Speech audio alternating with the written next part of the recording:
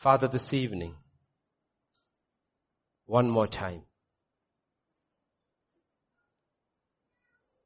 this year,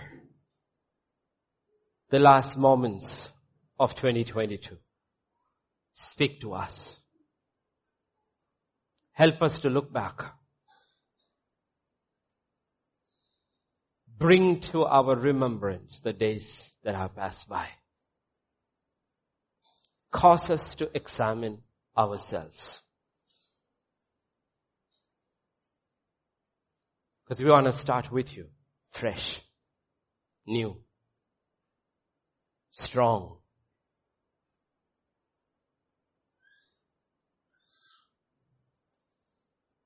"2023 is ahead of us.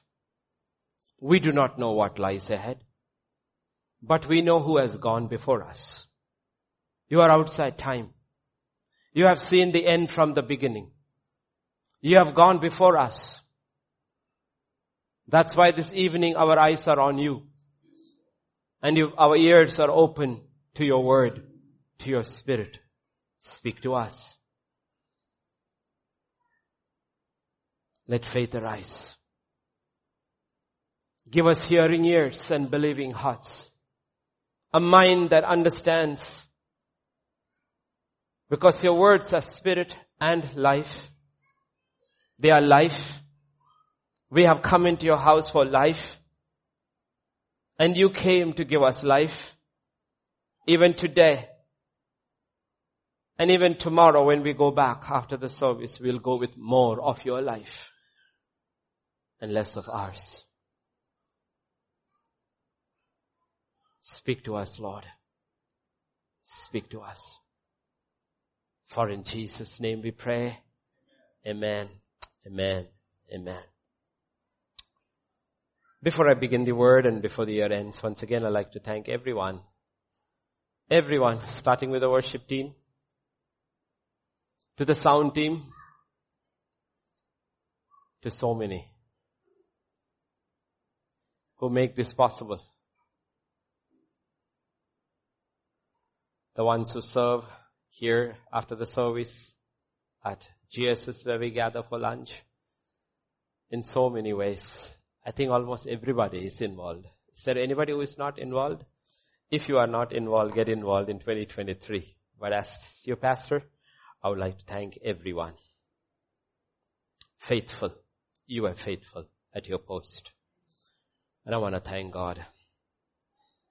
It matters. In God's kingdom, it matters. So now let's look to the word. 2022 is almost over. Promise still stands there. Restore. And some of you may be wondering, Lord, I believed, I hoped, I prayed, I waited. I'm still waiting. What we need to understand about God is, with God, when He says something, it's always done. Because we are caught in time, we do not see. We do not see. But we will see. If we believe. If we have heard, we have believed, stand firm. God says it is done. If you believe, He told Mary and Martha, you will see. With God, it's always done. In Ephesians 1:3, He says, you are blessed. Not that you will be blessed. You are blessed with every spiritual blessing in Christ Jesus in the heavenly places. In 2 Peter 1:3 he says, His divine power has given us, not will give us, given us all things. So when God says, you have heard clearly, our job is to believe. And our job is to stand by faith. Don't look at the clock. Don't look at the calendar. Yes, years will pass. Months may pass, but His promises stand forever. It will come to pass because it's already done. In 1 Peter 2:24, when it talks about healing, it says, by whose stripes you were healed. Not you will be healed. You were healed. Okay. God lives in a completely different realm from ours. There is no time there. The book of Revelation talks about a time when time is rolled up like a scroll. That's what the Bible says. He has no beginning, no end. And Jesus is the same yesterday, today, forever. So when you have received a promise, though we are entering into 2023 and He will give us new promises, that doesn't mean this has failed. It hasn't failed. He says, it is done. It is done. Because in some cases, like restoration, like reconciliation, homes, families, it's more than one person's will involved. When more than one person is involved, there are other factors that go into play. The easiest is to receive your own personal miracle. It's much easier. Especially when it comes to healing and you are sick. Okay. Because there are nobody else involved in it. But when a second person is involved, a third person is involved, don't give up. Don't give up. Okay? Hang in there. So if we have believed, stand firm. But this evening, as we stand at the end of the year, we turn first to 2 Corinthians chapter 13 and verse 5. Examine yourself as to whether you are in the faith. Test yourself. Do you not know yourself that Jesus Christ is in you? So it's good to spend the next 1 hour examining ourselves. And as we examine ourselves, we will see also what God has to say to us for this year. Let the Spirit of God bring to our remembrance the past 12 months, 365 days, each one's life different. So first scripture for tonight is 1 Kings 18 and verse 21. Elijah came to all the people and said, how long will you falter between two opinions? If the Lord is God, follow Him. But if Baal, follow him. But the people answered him, not a word.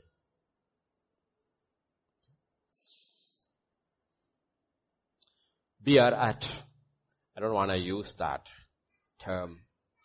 It's English. It's called, we are at the fag end of the year.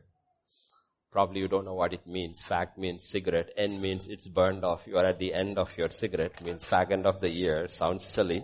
But those who smoke understand it. I don't smoke, but I still understand. We are at the end of the year. Are there still people here faltering between two opinions? In spite of hearing for 52 Sundays non-stop, 52 Sundays are, by the way, over.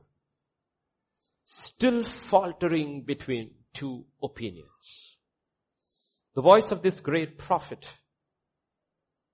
standing on Mount Carmel, probably around 3,000 plus years ago, still rings through the ages. How long? How long? Will you falter between two opinions? Joshua said the same thing. Make up your mind. Before you enter 2023, make up your mind. Only one opinion, not two. Joshua said the same thing to the second generation of the children of Israel that came out of Egypt. And Jesus says the same thing at the end of the age to the church of Laodicea. Either be hot or be cold. In short, through the tongue of three different people, the Spirit of God is saying the same thing. Make up your mind. Make up your mind. How long will you falter? Elijah is one of the most unique persons in human history. and in biblical history. There's practically nobody like him in the Bible.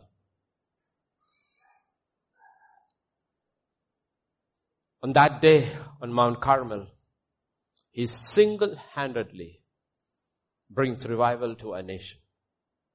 He single-handedly turns a nation back to God. Before Jesus came to begin the work of the redemption, in Luke 1:17, God had said about John the Baptist, he will also go before him in the spirit and the power of Elijah to turn the hearts of the fathers to the children and the disobedient to the wisdom of the just, to make ready a people prepared for the Lord. When God looked at 4,000 years of human history before his son came, and he looked at all the people he had used down the centuries, he said, you know what? To find a person to prepare the people's heart for my son, it is Elijah. So that spirit that was upon him, that is the spirit I will lay upon John the Baptist. 2,000 years have passed. We are very close to the end of this age before the second coming of Jesus Christ. Everything that you see around the world that is happening, everything that you see is a precursor. The warnings he said, the signs he said will happen with increasing measure because his coming is very near. And when that happens, or before that happens, in Malachi chapter 4 verse 5 and 6 he says, behold, I will send you Elijah the prophet before the coming of the great and the dreadful day of the Lord. When he came the first time, Jesus came the first time, it was not a dreadful day. It was the hour of the Lord's salvation. It was a good day. It was a blessed day. But when he comes the second time, he's coming apart from sin, not to save, but to judge. But even then, in his mercy and compassion, as God always is, he says, before that happens, once again, I will send the same person, or the spirit that was upon him, or probably the same person. Who is that? Elijah. What will he do? He will turn the hearts of the fathers to the children, the hearts of the children to the fathers. And we believe that we are going to see, before Jesus comes, an unprecedented move of the Spirit of God. That's why don't give up. There is restoration going to take place. There is salvation going to take place like never before. Because he said, one more time before I come, I will turn the hearts of the fathers to the children, the hearts of the children. There will be reconciliation. There will be salvation. There will be salvation. But in the context of what we are looking tonight, can we put up some of the fans which we don't need because it gets into the microphone, the sound, which we don't need. Elijah comes and asks this question. He asked this question, how long? How long? How long will you falter? Like I said, 52 Sundays are. Let some of the fans be there, okay? Because it's also a warm night. How long will you falter? How long? How much more time do we need? And you need to look at the context in which he is speaking. This was probably one of the worst periods of suffering in Israel's history as a nation. 3.5 years of drought, and famine, and suffering like they had never experienced before. The reason is, look at what he says before that 3.5 years begin in 17:1. Elijah the Tishbite, he said, the Lord God Israel before whom I stand, there shall not be dew nor rain these years except at my word. We have heard about it not raining for a long season. But even in those places, if you wake up in the morning, there is dew on the ground. Mankind does not know what it is to live without dew on the earth.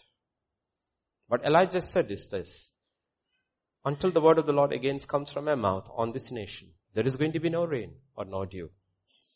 The earth is parched, absolutely parched. There's no water, it's dry. There's no moisture in the air, nothing for 3.5 years. You know what? All these hardships have not changed the hearts of the people. The past few years been extremely unprecedented hardship for people around the world. We came through an unbelievable pandemic and lockdowns and war and famine in many places. That's why I said God, we were blessed, because we are looking at people who are getting their promotions and jobs and better jobs in other countries, while companies were laying off people in their thousands. In the very sector where you were promoted.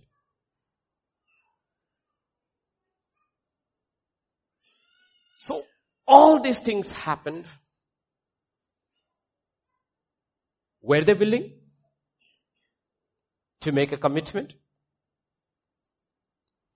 And the word of God said, the people said nothing. The people said nothing. Do you have anything to say before the year ends? They are not willing to make any commitment. No commitment. I'm praying before this year ends, somebody here or listening online, more than one person, somebody will commit themselves. Lord, this whole year, I was vacillating between two opinions, between the world and God. The kingdom of God and the kingdoms of this world. I was vacillating. But Lord, before this year end, I am committing myself to you. I don't want this year to pass. I want to commit. I want to surrender. The word of God says, the people said nothing. Jesus said, if you don't gather with me, you will scatter. He said, if you are not with me, you are against me. See, at the end of the day, there are only two sides. There is no three sides. In the heavenly realm, there is no Switzerland. There's only two sides. With God or against God. With Jesus or against Jesus. And they were not willing to commit themselves. My prayer for this 2022 before the year end is, commit yourself wholly, completely. And if you look at all the trouble they have gone through, the source of their troubles. Now I'm talking to those who believe in Jesus. I'm talking to those who are saved, those who belong to the kingdom of God, those who are God's people. Our troubles are not similar to the troubles of the people in the world. Though it may look common, it is not the same. Even two people going through the same trouble outwardly or in, it is not the same, because when God's people go through something, go to the source of your trouble. We will see the source of their trouble in 1 Kings chapter 18, verse 17 and 18. This is when Elijah encounters or confronts the king Ahab. Then it happened when Ahab saw Elijah that Ahab said to him, is that you, O troubler of Israel? And he answered, I have not troubled Israel, but you and your father's house have. In that you have forsaken the commandments of the Lord and have followed the Baals. 3 reasons given there. 1, the source of our troubles. Unwilling to take personal responsibility for our own sins, our own failures, our own disobedience. Personal responsibility.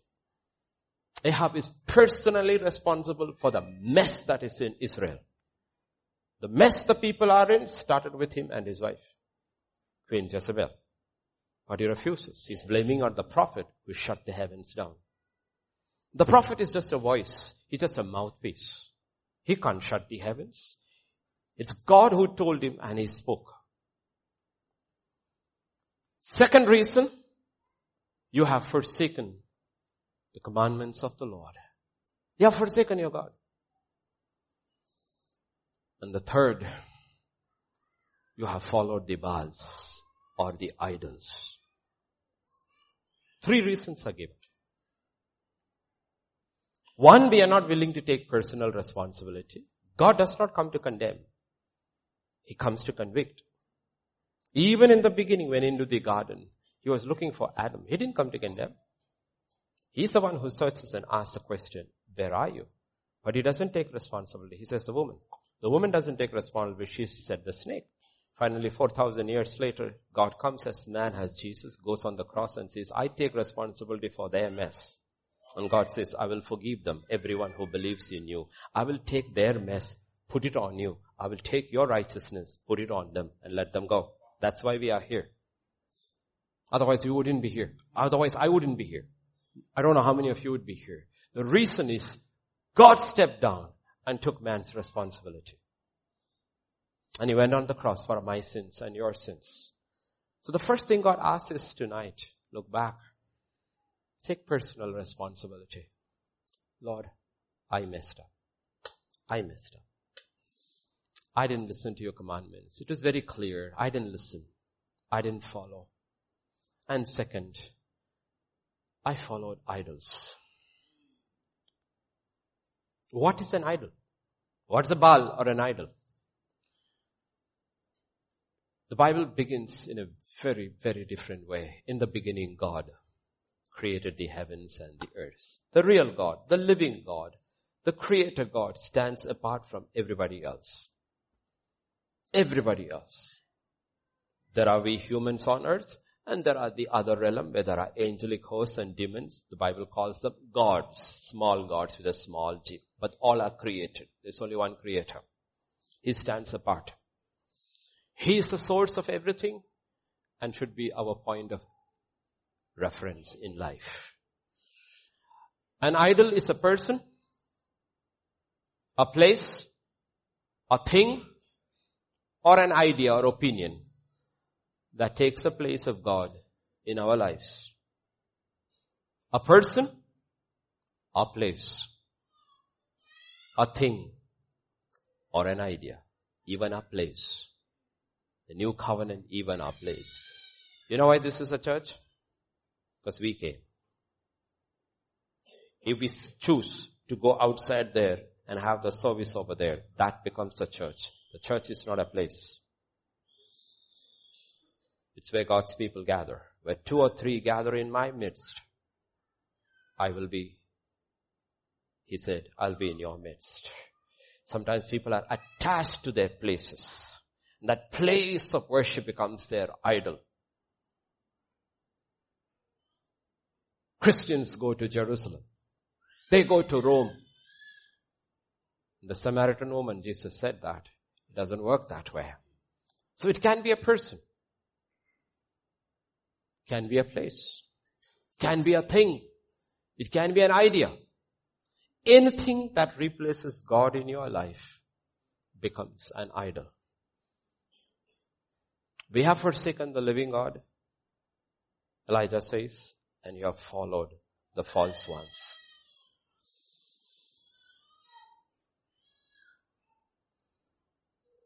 Baal, here, is a god of convenience. Baal is a god of convenience. With Baal, you never have to worry. There is no conviction with Baal. Baal is a god of convenience. Did you worship a very convenient God in 2022? Meaning you worshipped him when it was convenient for you? I had this forward sent by a friend from Atlanta. It was very stunning forward. Pastor's words. You think I'm a prostitute so that you can come to me for intimacy as you please. Signed, Jesus.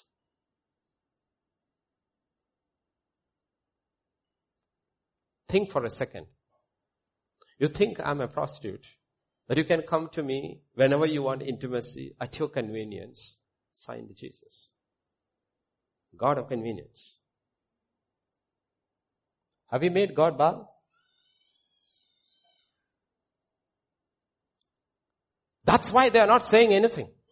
3.5 years of incredible suffering will still not make them committed because they want a God of convenience. Convenience. In verse 22,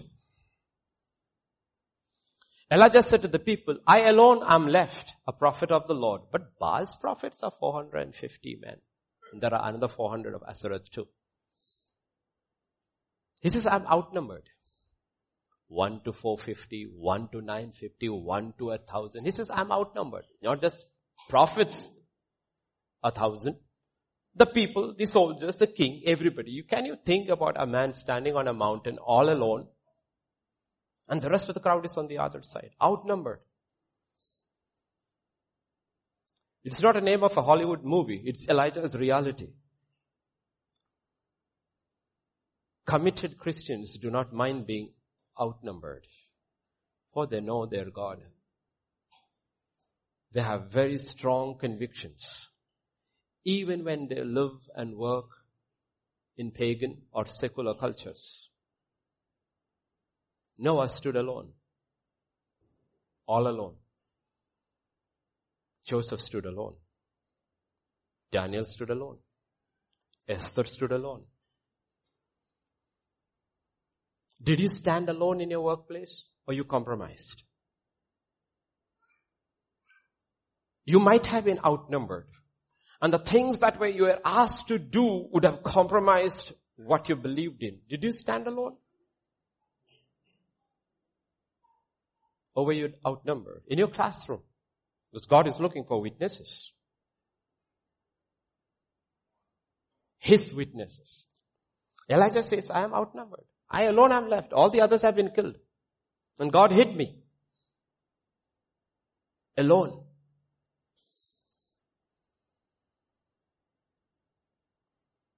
The book of Revelation, the church in Smyrna and the church in Philadelphia are standing alone. While the last days church, Laodicea, has melted into the world.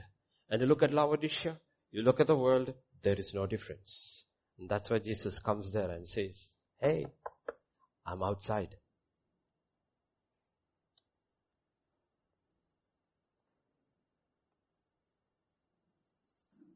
If you are committed, and if you commit yourself, pray, Lord, help me to stand alone, if need be. 2023. I will not falter between two opinions. Tonight, I'm making my mind up. I pray I will have a brother or a sister to stand beside me, because two is better than one. If one falls, the other can lift him up. But when the Son of Man came to his last days, he was alone. On the cross, he was alone. All the others left him. But he was alone. Before the year ends, the first resolution you make is, Lord, I want to commit myself to you. I want to commit myself. There was a test offered by Elijah. Elijah doesn't require the test to know who the God is. The test is being offered to the people who are not committed. The people who are not committed. The test is for them. The test is not for me, for him. Look at verse 24. He said, this is what we'll have. You are all on that side. I alone am on this side. We shall have two altars. You all know the story, but for those who do not know the story and the children who like hearing stories, you take your animal which you want to sacrifice, you prepare it, you offer it. I will give you first chance. Head start. I'll give you all the time you want. After that, if you fail, it's my chance. Condition is this. No lighting fire. The God who answers from heaven by fire, that is the real God. That is the real God. When they heard this, so all the people answered and said, it is well spoken. They are not committed. They are still standing there between two opinions and said, we will not make an opinion. Let us see the fire. Then we will make up our mind. Understand this. What they need is rain. The test is for fire.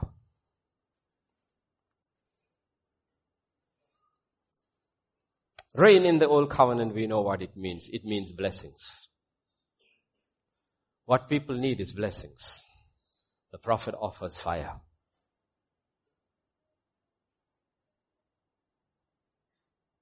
Prophet offers fire. Because fire burns. Fire purges. Fire cleanses. The real living and true God is not just defined by blessings. In heaven, His character is defined by holiness. That's why if this is your first day in the church, you will not understand why we are saying, thank you Lord, your mercies, thank you. Because this is what God said, if you see my face, you will die. And we are not consumed because of His mercies. No man outside of Christ can make it to heaven, because that's who God is. We saw from Isaiah that the angels cover their eyes and the cry in heaven is holy, holy, holy, holy. When we see the holiness of God, then we'll only understand the mercies of God. We are not talking about a human holiness. We are talking about the holiness of God. So the prophet offers the people is what before the blessing is fire. Get it right. That's the way it should be. Before God blesses us in 2023, let Him clean us out. Let Him purge us out. All of us. So though the blessings don't destroy us. Don't destroy us.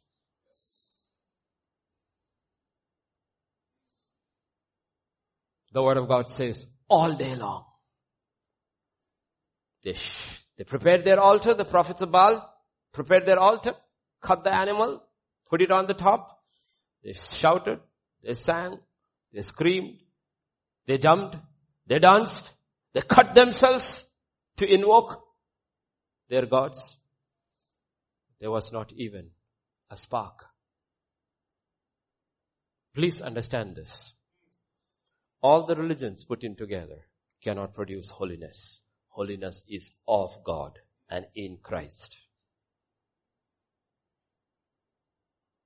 Holiness, fire representing holiness is of God and in Christ. You can be the best in any religion. It won't produce the holiness of God. You can sing and worship till your voice is hoarse. You can dance and jump. You can fast and pray. It is not going to produce holiness unless God gives it. Because holiness is of God and in Christ.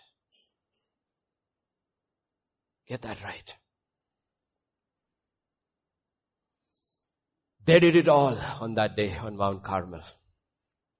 What do you hear? Silence. Absolute silence. Nothing from heaven. The priests of Baal tried every trick in the book they knew. No response. Like I said, don't misunderstand. Our God is a God of blessing. For God so loved the world, He gave His only begotten Son. Our God is a God of blessing. And we saw in the beginning, He has blessed us with every spiritual blessing in Christ Jesus in the heavenly places. His divine power has given us everything pertaining to life and godliness. And in Ephesians 3:20 it says, to Him who is able to do exceedingly abundantly above all that we ask or think, according to the power that works in us, that is Christ in us. And then in Romans 8:32 God says, He who did not spare His own Son, but delivered Him up for us all, how shall He not with Him also freely give us all things? God is a God of blessing. God is a God of love. God is a God of mercy. But He's a God who is holy.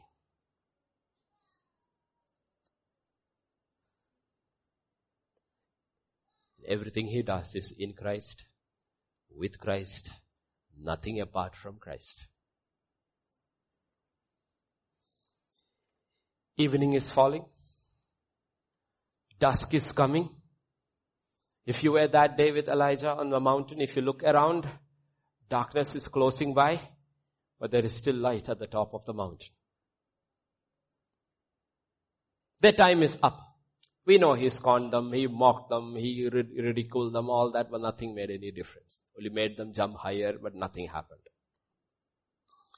Then in verse 30, Elijah said to all the people, come near to me. What did he say? Come one last time. This year, 2022.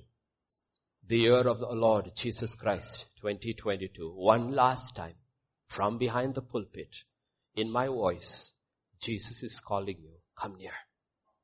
One last time, this year. Come near to me. Come near to me.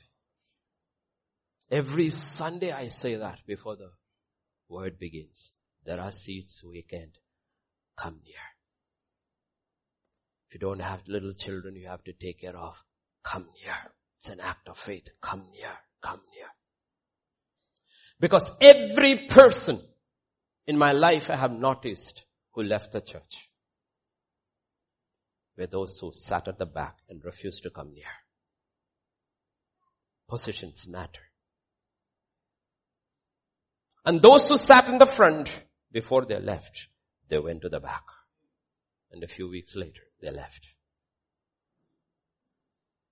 So the call keeps on coming from God. Come near, come near, come near, come near. 2022, if you've been far away,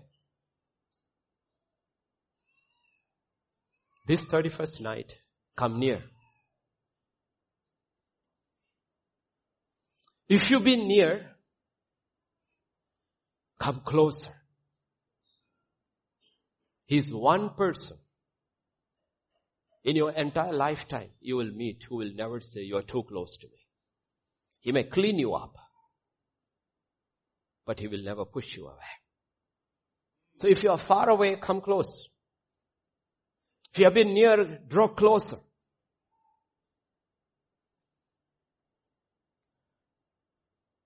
Come near. That's what Elijah is saying. Do you have to wait till all your idols fail before you draw closer to God? All their idols have failed. All the prophets of their idols have failed. And He is still there waiting, not willing to draw near. Do you have to wait like the thief on that side? He was blessed because next to him who was crucified was Jesus. At least in his last breath, he saw, he believed, he drew near, and he got saved. Like this week every time in the morning when I check the news, I was surprised.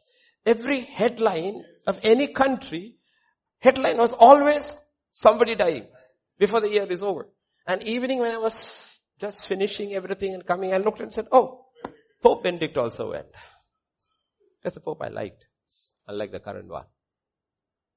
It was much more conservative, much more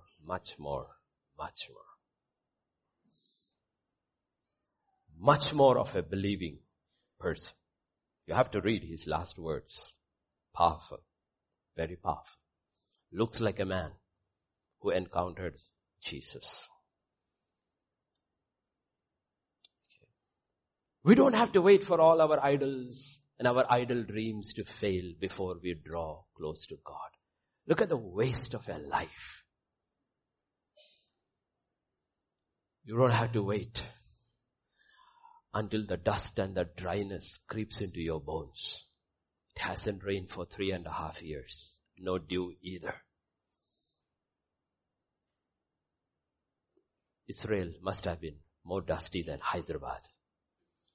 And yet they are not drawing near.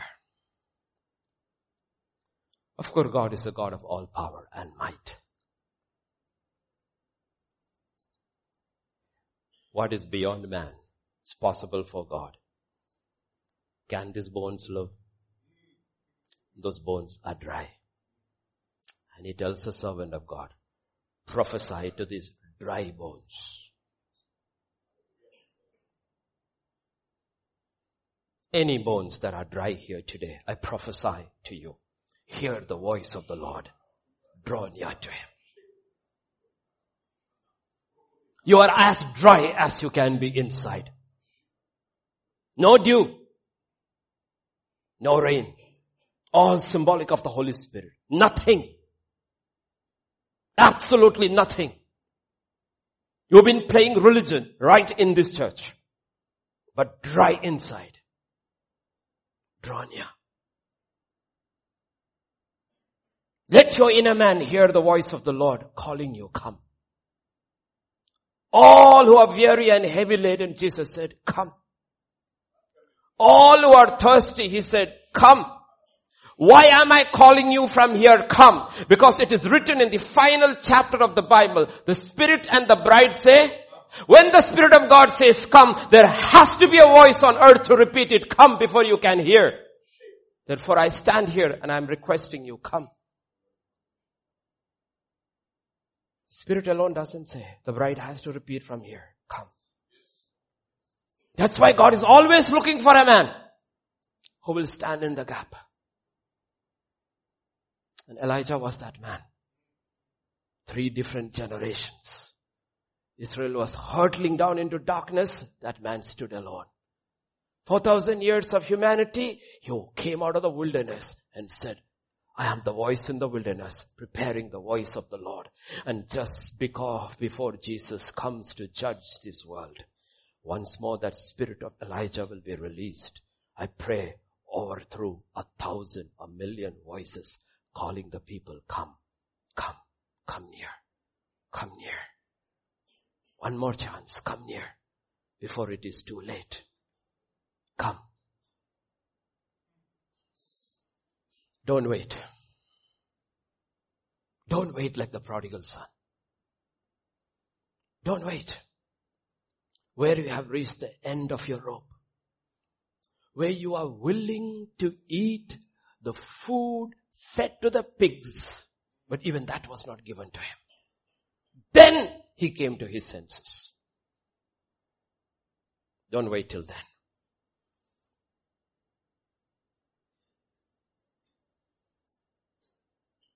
Forget all the failures of 2022. Forget it all. You come to him, he says, your sins I will remember no more. That's my God. That's your God. Remember no more. Remember no more. In your heart, in a very silent voice, he hears you. You can say, Lord, I'm coming. With all my junk, all my garbage, everything. I know you are the only one who will take it. to every other god in this world. If you have to offer something, it has to be something that is valuable, precious, holy. To my God, offer him your junk.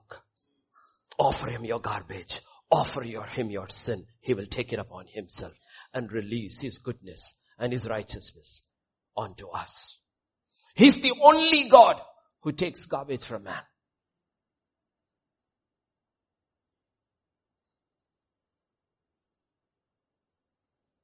Come to him this evening. One last time. One last time. Look at the clock. 35 minutes left. One last time. Lord, I'm coming to you. I'm not hiding anything from you, Lord. There are unspeakable things. He says, I know. You can speak it to me. I know it already, but speak it out. Why?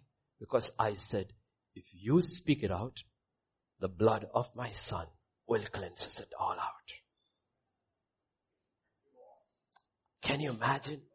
I speak, his blood cleanses. It's always the blood of his son.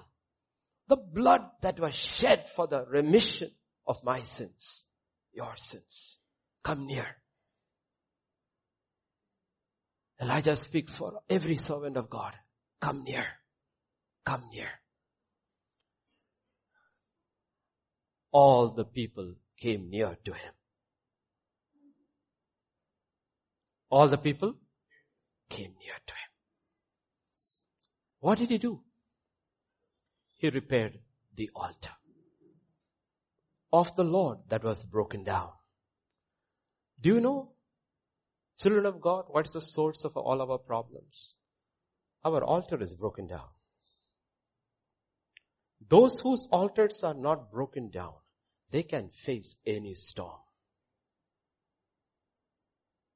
any battle, any demon they can face. The first thing God says through his servant is, repair the altar. A broken altar.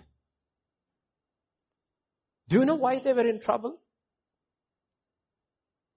Because their altar was broken. They had a religion. They had no relationship. Is that your life? Our life? Every room in the house is full and busy, except the prayer closet. It's empty and silent. Yet when the Son of Man came, you know what he said?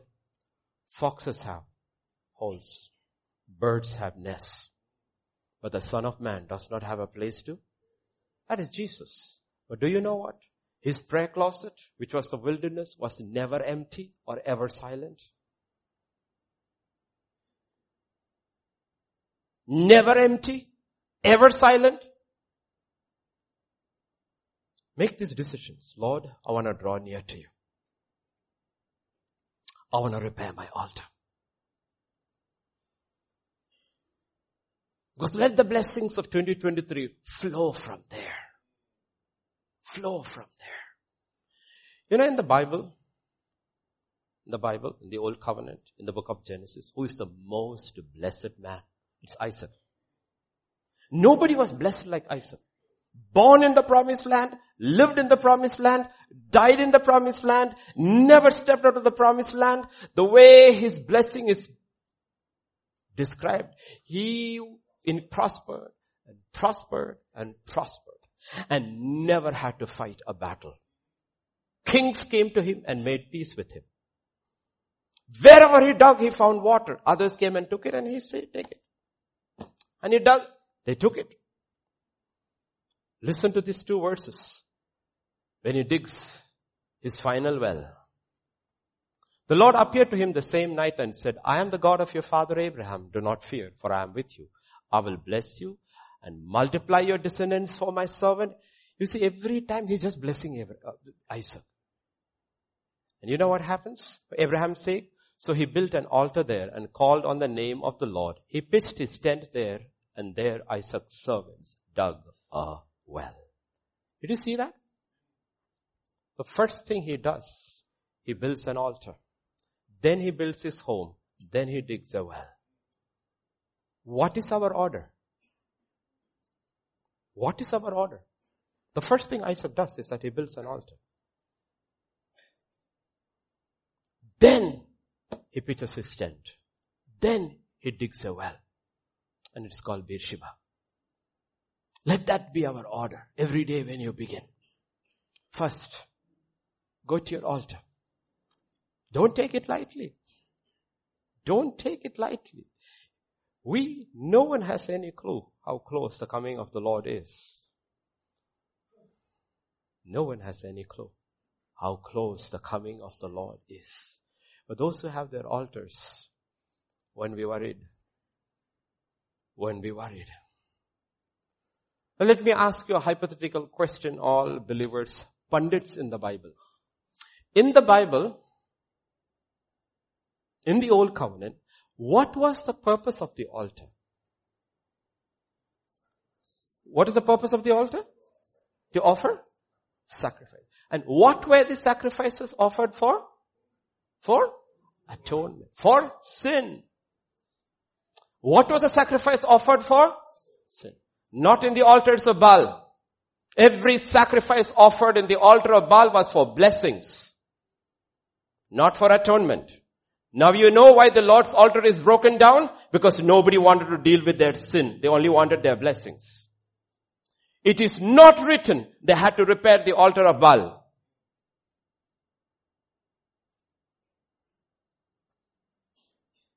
That's the difference. The difference of an altar. The altar of the Lord is an altar for atonement. And they didn't want that altar. Because if you go to that altar, you have to deal with your sin. And here is another God who says, I'm not bothered about your sin. Do what you want. Live as you like.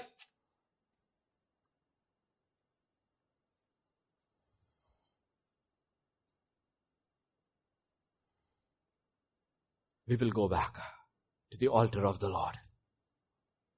Because if our sin is not dealt with, it doesn't matter what blessing we have. Remember that rich man? Very rich man. He was so rich. His harvest was plentiful. He was thinking like one of our modern day Adanis. I'll buy this company, merge this company. He was saying, I'll break down my barns, build more barns. And God speaks to him that night and said, you fool. You fool. Tonight, your soul is going to be required of. What is going to happen to all this? You fool. Jesus told a real story about a rich man and Lazarus. It's a real story. Two people dying on the same night. The rich man went boom, straight down to hell. And the poor man was carried, not because he was poor, but because he had faith. Carried the presence of Abraham. Altars make a lot of difference. Which altar you go to makes a lot of difference. So the predominant sin of God's people in the Bible, old and new, you know what? It was always idolatry. Always idolatry. That's why when the 10 Commandments begins, the first thing God says is, you shall have no other gods before me. And don't make images. The Almighty God, don't make me into images. Of course, we have idols. Indian idol, American idol, football idol, movie idol, and we worship them. One whole session of worship was over in December. We worship them. One idol died yesterday. Oh, how we worship them. How we worship them. We worship them. That's why people struggle to worship. Because we worship idols. Does Messi require anything from you? No, nothing. Sit comfortably. Please take your subscription. Some of the money will come to me. Sit there. Have your potatoes, chips, and worship me. Baal.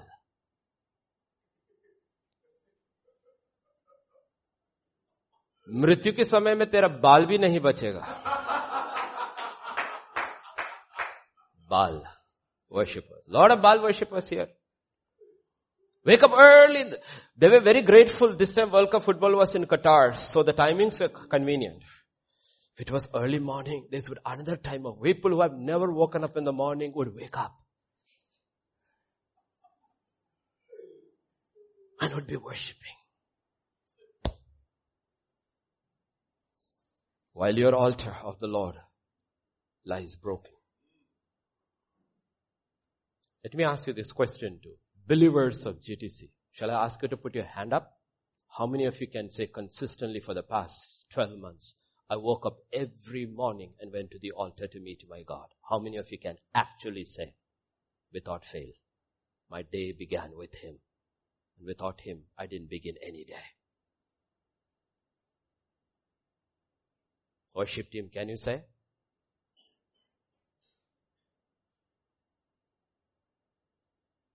What did Baal give you? What did God give you? His Son. That's why we will go to heaven. That's why we do not fear death. That's why death is going home. That's why we have a living hope. That's why we are not afraid of what is happening around the world, because for us death is just departure. What did we give in return? I'm not talking about those who are in IT companies who have night shifts and all. Whatever your shift is, whenever you wake up, think. Say, Lord, I want to start tonight. Lord, for once, New Year's Eve and Sunday morning are the same, falling back to back. So this, let it be the shift in my life. Starting 1st of 2023, I will rise up early in the morning to seek your face. The first thing is you. Repair your altar. Repair your altar. Repair your altar. One day when you are sitting next to God, you will thank me for that. Repair your altar. Come near, said Elijah. Repair your altar, he said. And verse 33. I'm not going through the whole order. I'm just showing you what the Lord. And he put the wood in order. Cut the bull in pieces. Third thing. 2023. Please bring order into your lives. Order. God has designed His entire creation in order. The only disorderly set of people are us. Human beings. Get order back into your life. Know your priorities. Put it in order. It's not easy to have order in your life if you're a disorderly person, but God will help you. Order can change everything in your life. Order. Discipline. Bring that into your life.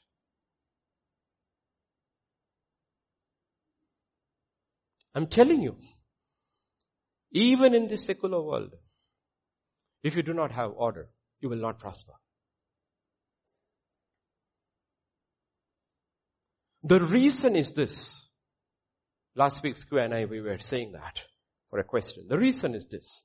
We all have been given only a certain amount of time and a certain amount of energy.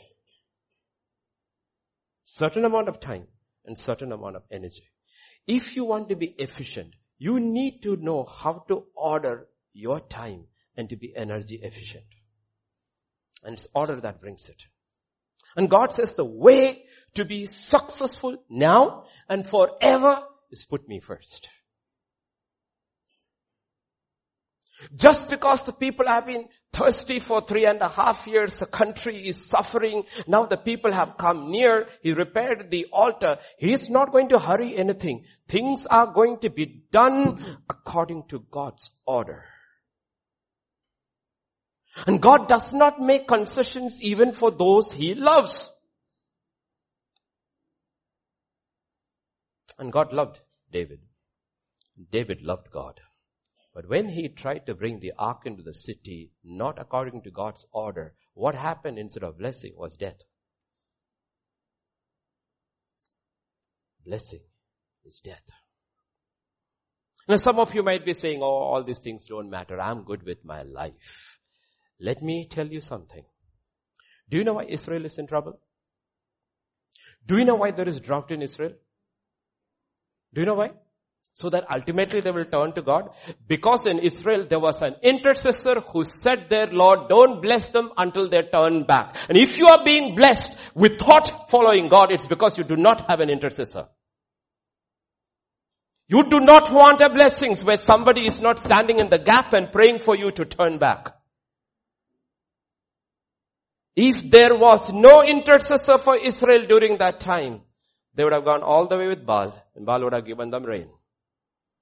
But there was a man who stood in the gap and said, Lord, stop. Stop, Lord. Stop. Because if this continues, they will reach the point of no return. Thank God for intercessors. Thank God for people who stand in the gap. Thank God for people who understand the heart and the mind and the will of God. They just don't want holiness. Just don't want blessings without the presence of God. Be careful. Be careful. All blessings are not from God. Many blessings, even God's people enjoy, are from the devil. Because he will bless you if he can keep you from God. Be careful. That's why I like that prayer request. Which child does not want to go to Germany? What did that child write? If it is your will. Where are you going? Your parents are there. But if it is not your will, I still do not want to go to Germany and be with my parents. I would rather be here alone. That is commitment. Do you know how many Christians have been blessed by the devil, given them green cards and red cards and white cards and gone to US, their families broke up, their children went haywire. Was it from God? And they went, but they came and gave a testimony, the Lord opened a door for me. What happened to you after that? 5 years, 8 years later, everything gone. Be very careful. Every blessing is not from God. That's why be careful. Our God is a God who protects. Then blesses us within.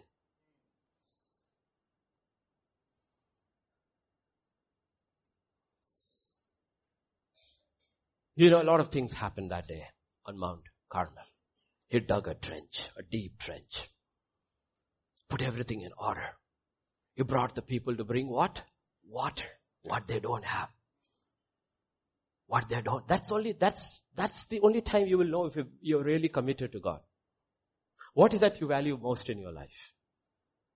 What is you value most in your life? The voice of God usually will say, bring it and keep it on the altar. God didn't ask Abraham anything. He said, I want your son. We didn't ask anything else. He said, I want your son. Because I look at him, that's your idol. I want your son. He told the people, bring water. Everybody has been hoarding water for 3.5 years. The most precious item in Israel is what? He says, bring your water. What did Elijah tell previously? Earlier to the widow, the poor widow of Zarephath. What do you have? Little atta, little oil, and I'm going to die. He says, give it to me. What is the idol you're clinging to today? What is the idol you're clinging to?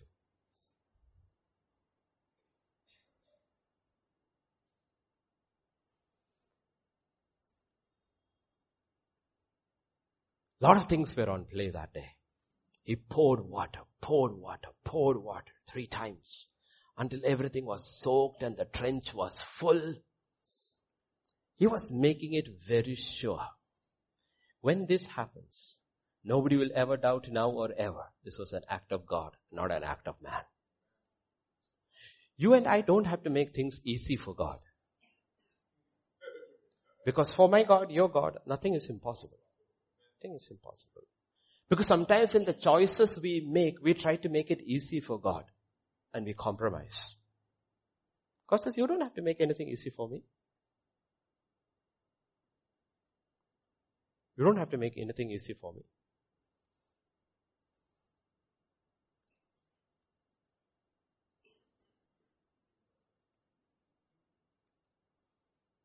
And in verse 36 and 37.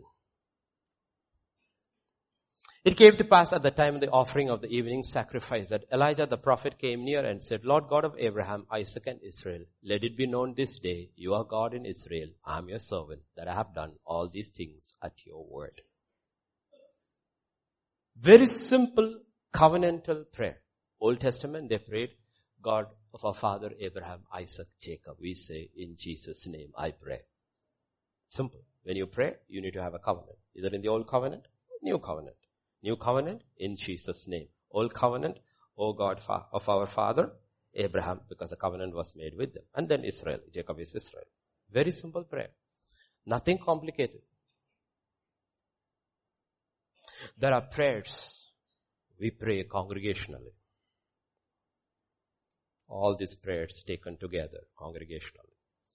There are prayers, it's simply to God. You don't have to make it complicated. It is the simplest prayer that you would ever hear. Producing for the first time in human history, fire from heaven. Lord, this is who you are. This is who I am. I've done everything according to your word. Prove yourself. That's all. What happens? Hear me, O Lord. Hear me. That this people may know that you are the Lord God and that you have turned their hearts back to you again.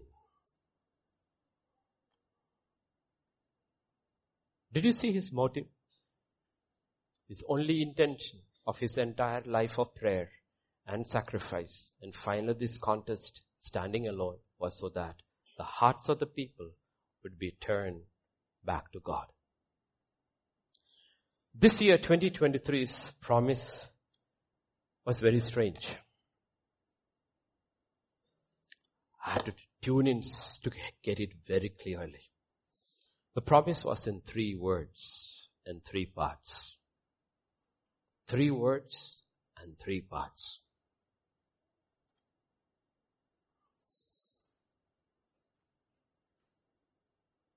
The first part of the promise is this. O Lord, hear that this people may know that you are the Lord God, that you have turned their hearts back to you again. 2023 is going to be a year God is going to turn hearts back. You need to realize we cannot turn our hearts back to God. We simply do not have the capacity. He has to turn. The way he will turn it with fire.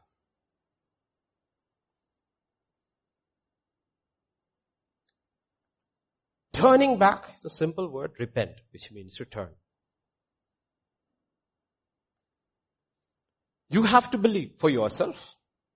For those who have been praying for years and years, this is a year that is coming because every Sunday, the most repeated prayer is salvation, salvation, salvation, salvation, salvation. Believe, because you have a promise. His divine power has given us everything pertaining to life and godliness through the knowledge of Him. How do we partake of it? Receive? Through His exceedingly great promises, which are yea and amen in Christ Jesus.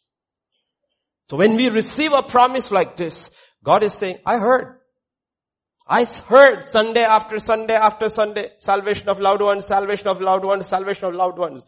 They are not going to be saved until they turn. God is saying, the time has come. I will turn. I will turn. He's telling me 2 minutes left. I will turn. Maybe it's a parent. Maybe it's a sibling. Maybe it's a child. We don't know who it is. Anybody here whose entire household is saved, put up your hand. No hands. So everybody has people who are not saved. And you've been praying. You've been trying all kinds of methods. Nothing is happening. God says, the year has come. And by your personal testimony, instead of drawing them close to God, you have driven them further away.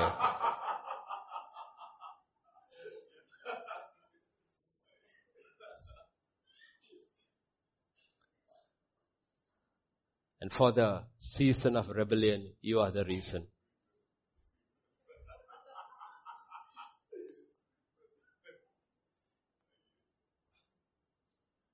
It is coming. Believe. Believe. Believe. You have to believe. During the past few years, you know how many people in our household, my wife and our household, have turned to God. And they are listening online.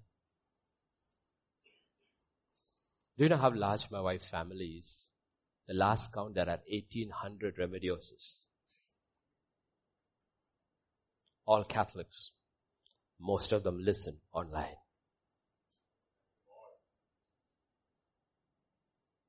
The other half will listen 2023. None will be lost. None will be lost.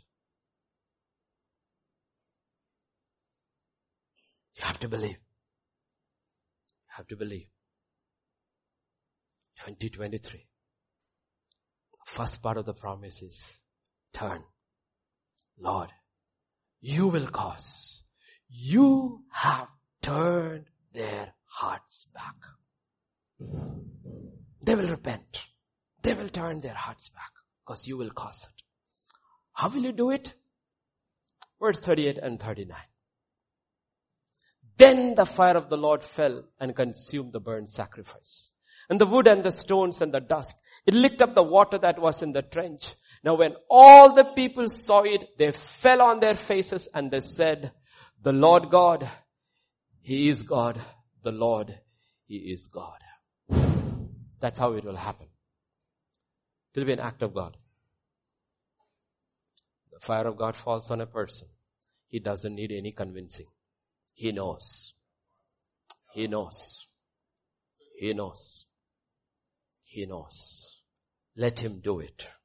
You continue to stand there and pray simple prayers, saying, Lord, I heard, I believe that 2023, my father will come, my mother will come, my husband will come, my wife will come, my son will come, my daughter will come, my brothers, my sisters. Who it is. You believe and you pray. Let God's fire fall. The word of God says when the fire fell, nothing was left. Everything. Everything. The sacrifice, the wood, the stones, the dust, everything was gone. There's nothing left.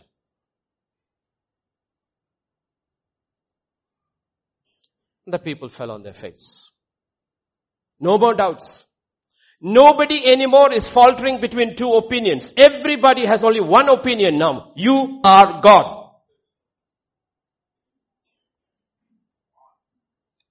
Believe. Believe. Nobody has any more doubts. You are God. What happened? The fire fell. On the day of Pentecost, all these disciples who faltered and wavered and went fishing after the resurrection, I'm talking about. Those who betrayed Him before resurrection, went fishing after resurrection. 500 of them He appeared. Only 120 was present. But when the fire fell, they stood there as one. Nobody was in two minds or two opinions now. They stood there and one man stood in the front and he spoke. And 3,000 were added to their group who were of one opinion again. What made the difference? Fire made the difference. In verse 40, Elijah said to them, seize the prophets of Baal, do not let one of them escape. So seize them. Elijah brought them down to the brook Kishon and executed them there. We don't kill people. That's old covenant. That's a different thing. But the picture is this. Once the fire falls, you don't have to worry about telling people, deal with your sin. It will be dealt with by themselves with a firm hand. They will. They will. There is no struggle anymore. Because you have encountered the living God. And you are very much aware of what is clean and what is unclean. You are no longer struggling with idols. You have only one hero, and that's Jesus. And everybody else is zero. And you're not going to waste time over them.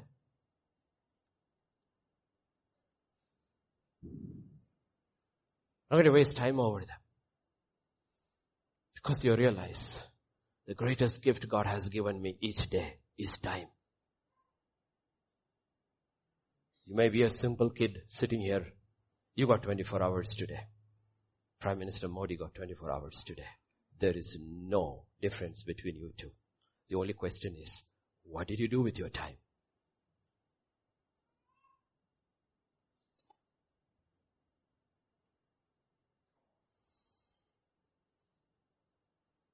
Luke 3:16, this is what God had said. John the Baptist had said, I indeed baptize you with water, but one mightier than I is coming, whose sandal straps I am not worthy to loose. He will baptize you with the Holy Spirit and fire.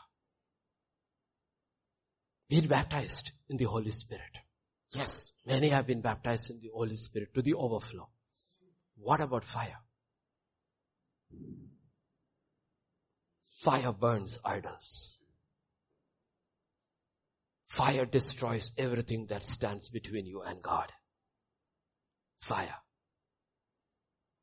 To the same prophet Malachi, he had said, he will suddenly come into his temple and he will sit there like the launderer's soap and the refiner's fire. Ask and you shall receive.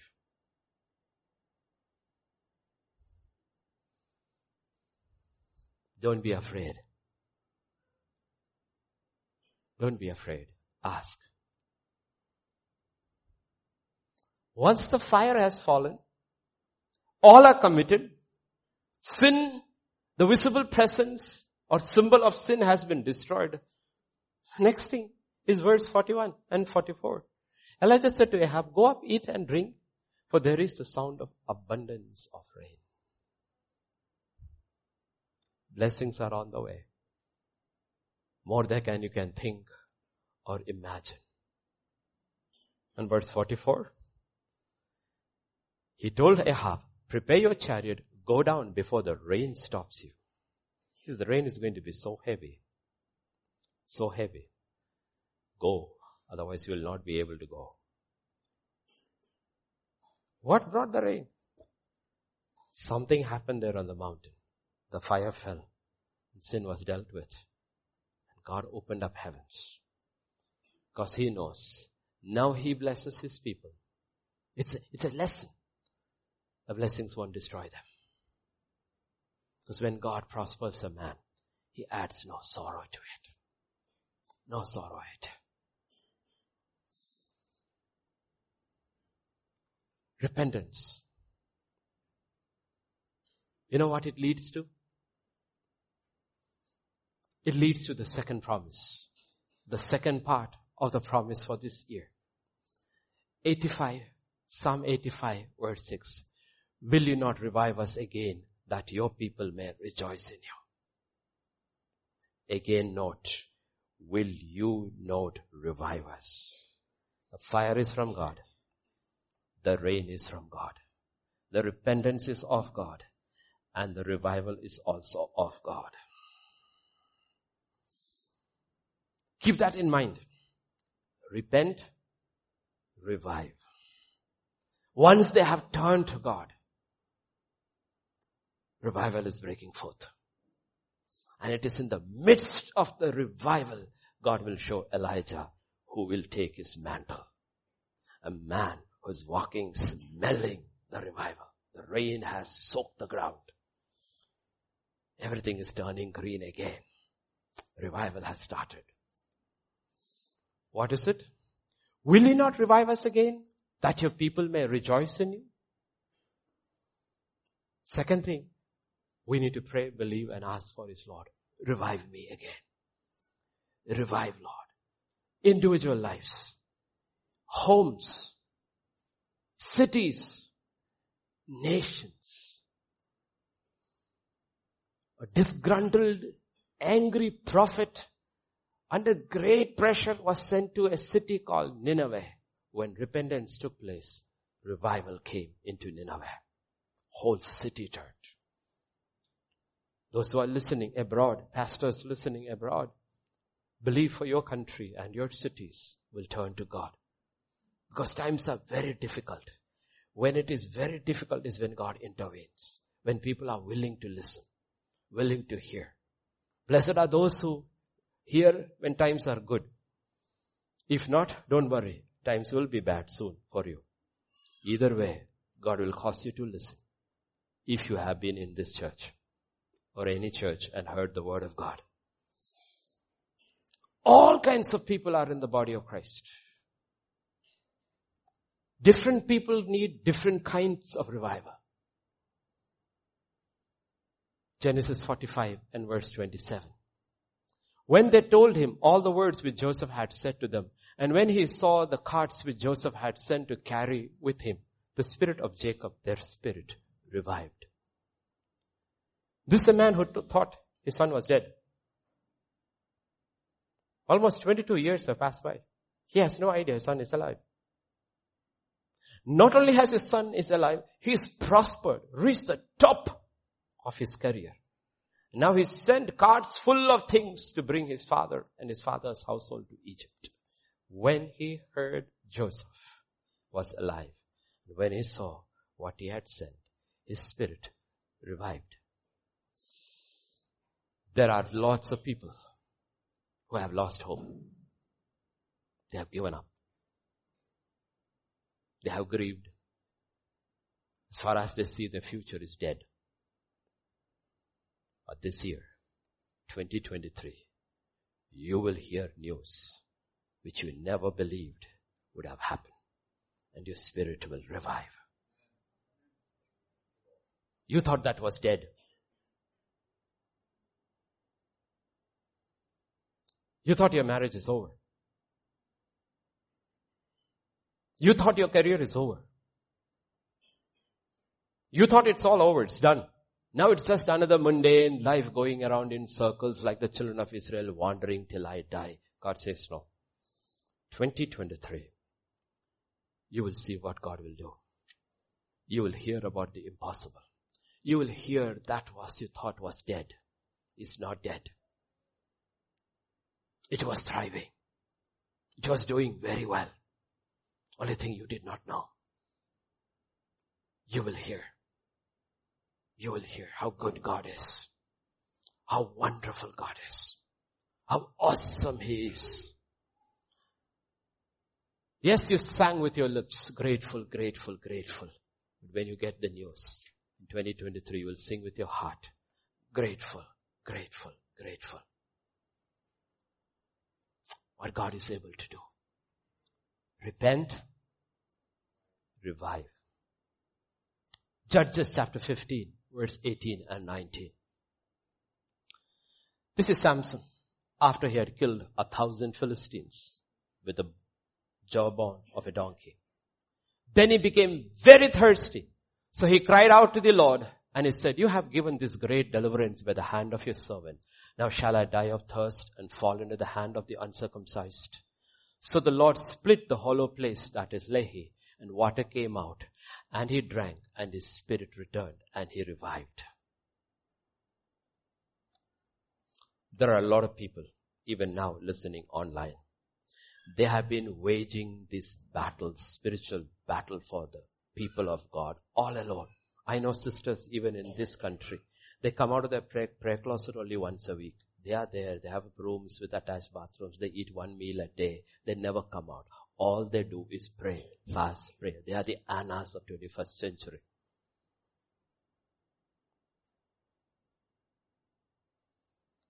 It's sometimes They are fighting and they're fighting and they're fighting and they're fighting for others. They're not fighting for themselves. They're fighting for others.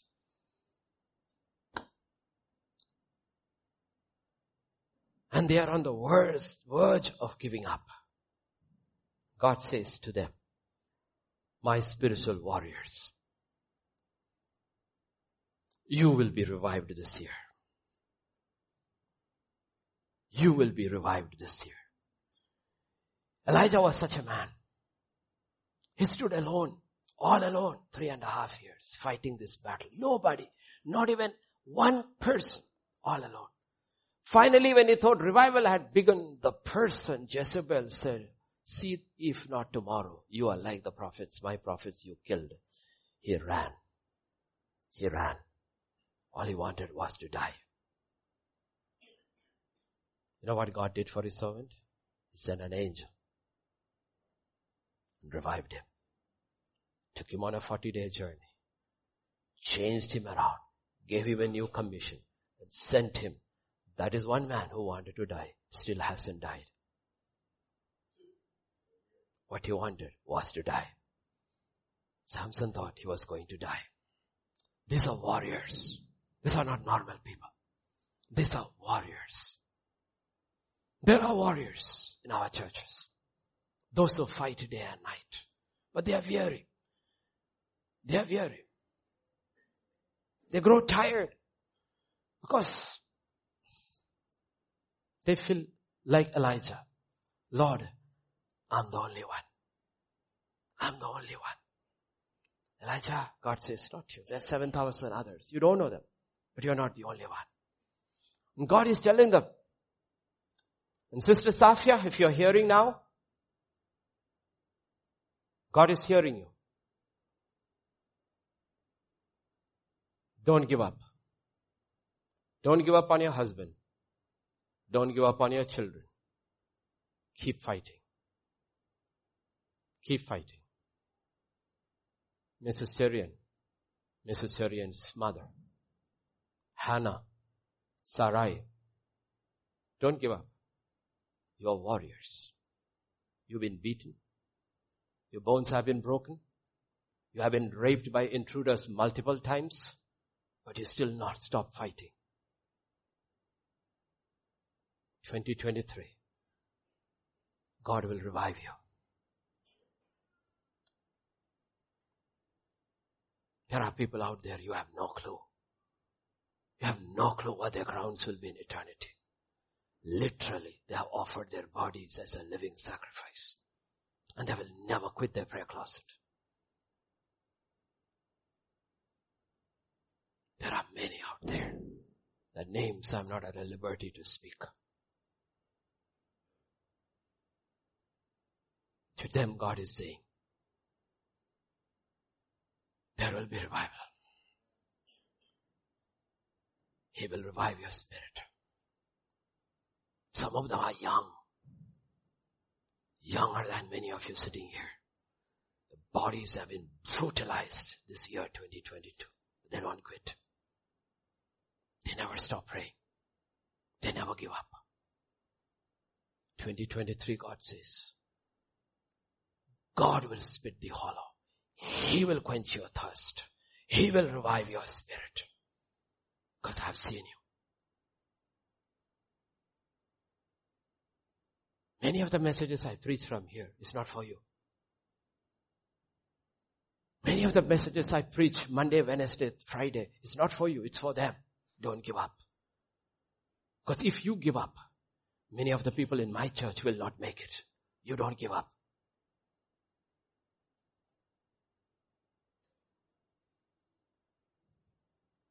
This evening, a young kid wrote to me. A kid you will never see. Daddy PJ, I want to thank you before the year ends that God used me, you, to save me from the fires of hell.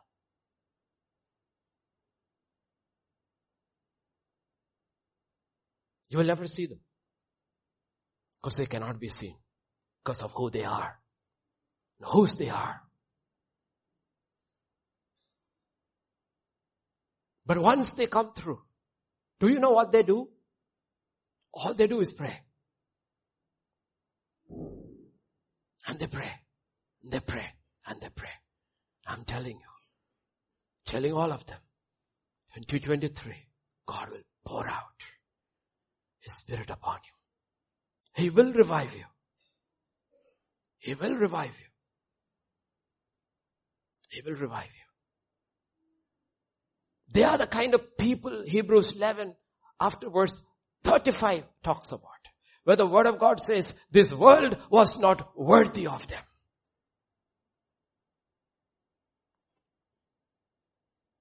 God is telling you, beginning of this year, to you, all of you who are standing in the gap, never quit. There is in Lisbon, in Portugal, a 109-year-old lady. All she has done after she got saved at 98 or 99 through a message that was preached from here. After that, all she has gone through is persecution. Every bone in her body has been broken. But all she lies down there and prays in the Spirit non-stop, 24 hours a day.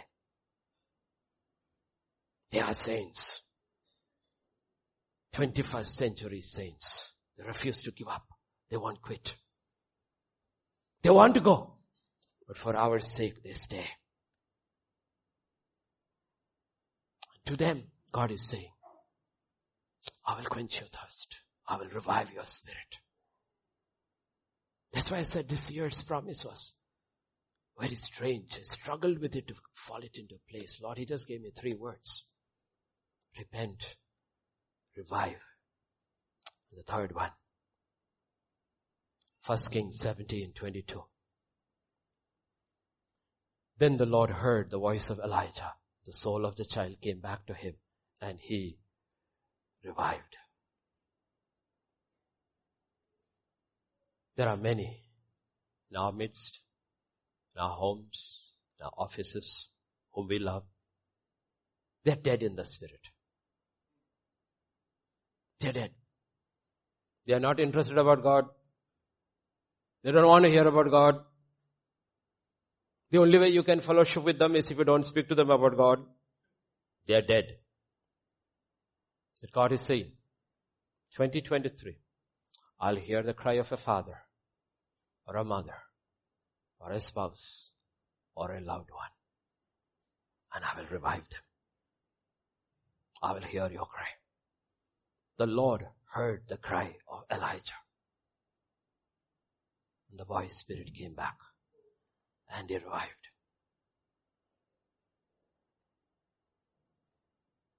They're dead. They're dead men walking. They're alive. They are in the world, but they are dead. Luke 15:24. This is what the father said. My son was dead, but now he is alive.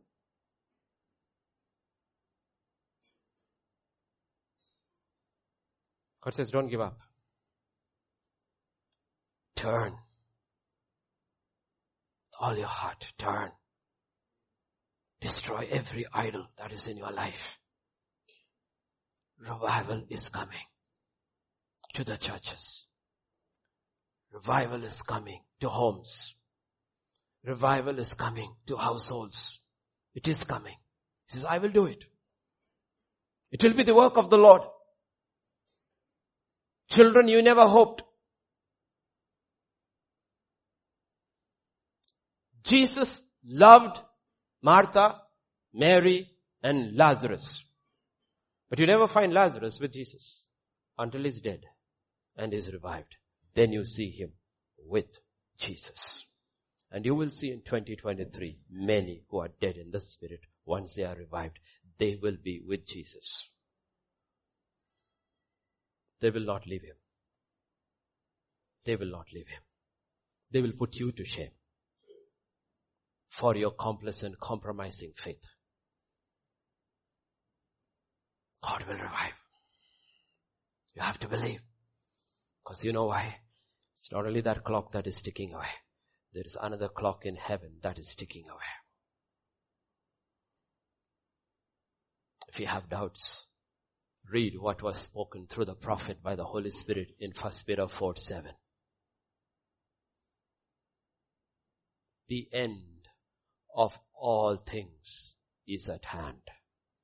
Therefore, be serious and be watchful in your prayers. The prayer of a righteous man, a righteous woman, a righteous child availeth much. Elijah prayed. The child revived. And he gave the child back to the mother. God is going to pour out the spirit of Elijah on this earth one more time. For what? To turn the hearts of the fathers back to the children. The hearts of the children back to the fathers. Before the terrible and dreadful day of the Lord.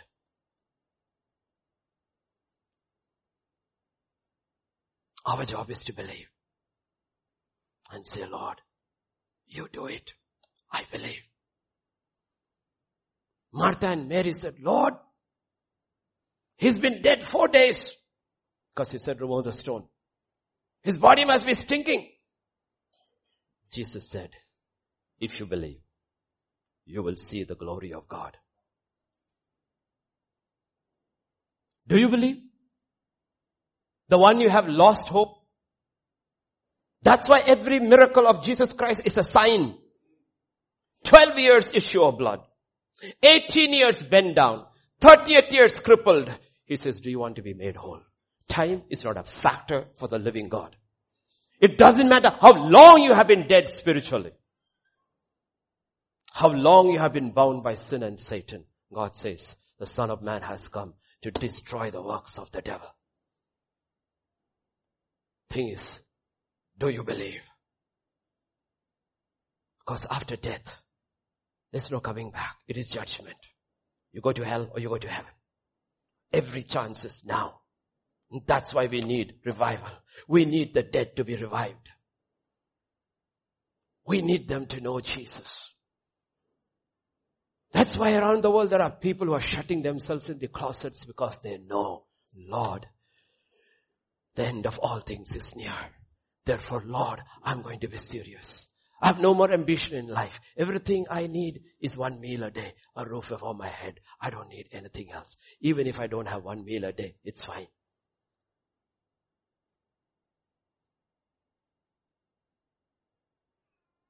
I'm fine. Because there are now bigger things at stake here. Souls of men and women.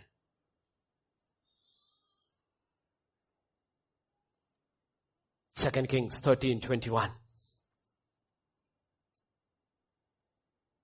Elijah is dead. Elisha is dead. His body has been buried. Another man has died. And his friends have taken his body to bury him. At the time, a horde of enemy Amalekites come. So what do? As they were burying a man, suddenly they spied a band of raiders and they put the man in the tomb of Elisha. Elisha's tomb was there. They just opened the tomb and put him in. And when the man was let down, he touched the bones of Elisha and he revived and stood on his feet. This is what the Lord told me. There are many who are dead. They're dead. Dead spiritually. But in the year 2023, he says, there will be many brought to life without the intervention of man. They will by accident, God's accident, walk into a meeting where the anointing will be so strong, they will just get saved. It will be a supernatural work of God and God alone, and no man will be able to take credit. I've met people like that. I said, how, can you tell me your testimony? How did you get saved? He said, I went for a meeting. The worship was going on. I have no idea what happened. The presence and the power of God was so powerful. I believed. Jesus is the Son of God. That's why when Jesus speaks the first time in his town, he says, the Spirit of the Lord has anointed me. Has anointed me. You have to believe in God.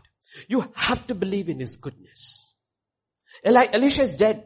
We don't know how long he's dead. Why is the anointing tarrying over his dead bones? Because God knows a dead man will come one day who has to be revived.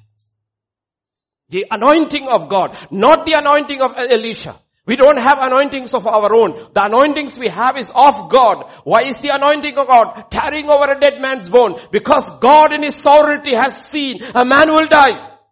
And he will be thrown in here. He has to be revived because his name has been written in the Lamb's book of life. There is nobody to intercede for him. There is nobody who cries for him. God says, yet he will be saved. Do you believe? Do you believe? That's why every time morning we pray with the worship team. The prayer is always, Lord, let your anointing flow. Let your anointing flow. Let your anointing flow. Because it breaks yoke. Anointing can break even the yoke of death and cause a man to come back. It is the anointing of the Spirit of God. Believe. All things are possible to him or her who believes. When it comes to salvation, don't set limits. Everything else, material, temporal, put limits. Does not matter. Salvation, no. No, Lord. Because it is not the will of God that any man should perish, but everyone should come. Stand on it. Stand on it. Stand on it and said, Lord, I'm standing here on your will, your desire for man. Lord, let 2023 be a year of harvest. Let there be revival. Let the dead come back to life. Let the dead come back to life. Let the dead come back to life.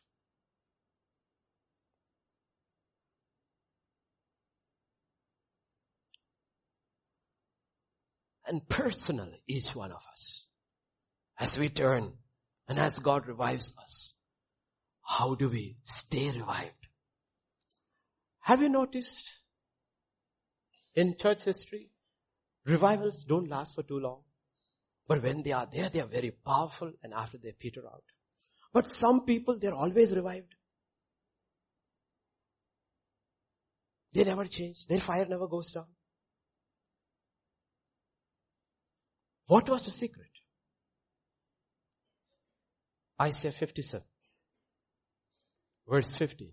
For thus says the high and lofty one who inhabits in eternity, whose name is holy. I dwell in the high and holy place, and elsewhere with him who has a contrite and a humble spirit, to revive the spirit of the humble and to revive the heart of the contrite ones. Did you see that? Do you know why Jesus said, learn of me, I am meek and lowly? Because if we learn to be meek, humble and contrite, God will stay within you and keep you revived. Your fire will never go down. Your passion for God will never go down. You will walk in a state of revival. This is God's way. Who is the one who revives? It is God. How can God come and stay in your heart and you not be revived? But what is the kind of heart he's looking for? A humble and a contrite heart. That's why God stayed with David. Because he knew a contrite and a broken heart he will not despise. Not despise. His coming is getting closer and closer. Do you know that? It is getting closer and closer. Don't be caught like the deer in the headlights.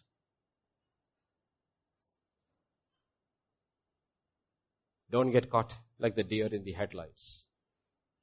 Because if the driver's car doesn't have good brakes, what happens to the deer is the deer dies. You know what happened to the deer in the headlights? It was in the middle of the road and the car came and it was between two opinions, this side or that side, and by the time it's made its mind, it died. That's why Elijah is saying, how long will you falter between two opinions? Multitudes, multitudes in the valley of decision, and the day of the Lord is near, the prophet says. Multitudes, multitudes in the valley of decision, and the day of the Lord is near.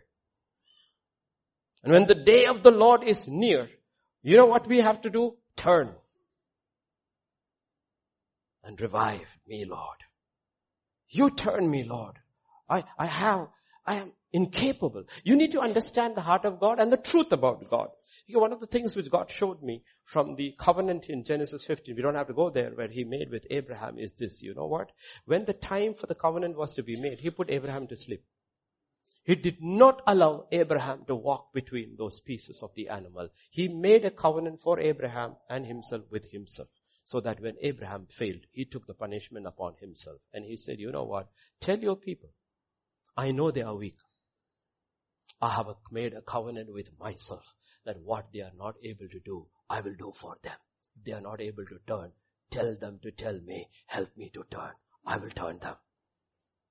If you are not able to revive yourself, tell them to tell me, I will revive them. Confess your inability to God. Because that's our truth. We cannot do anything that he asks us to do. That's why he told his disciples, don't leave Jerusalem until you have received my power. When my Spirit comes, you will have the power. So the day of the Lord is near. He cannot take us until he has revived us. The final verse before we go to communion. Before communion. Hosea 6:2. After 2 days, he will revive us. On the third day, before we can be raised, he has to revive us. It's a revived church that will be raised. We are at the end, very end of the second day. The third day is knocking at the door. And we are not talking about 2023. We are taking about the third day of the Lord. Before he raises up, he has to revive us. Stand on the promises of God. Believe in the promises of God. And say, Lord, you will revive me. I heard. I believe. You are God. And Jesus is your Son. I believe. I turn now, Lord. And help me to turn. Revive me, O Lord. And I am believing great things in 2023 to happen in my home, in my household. I'll have the worship team back. We'll worship first. Just as I am.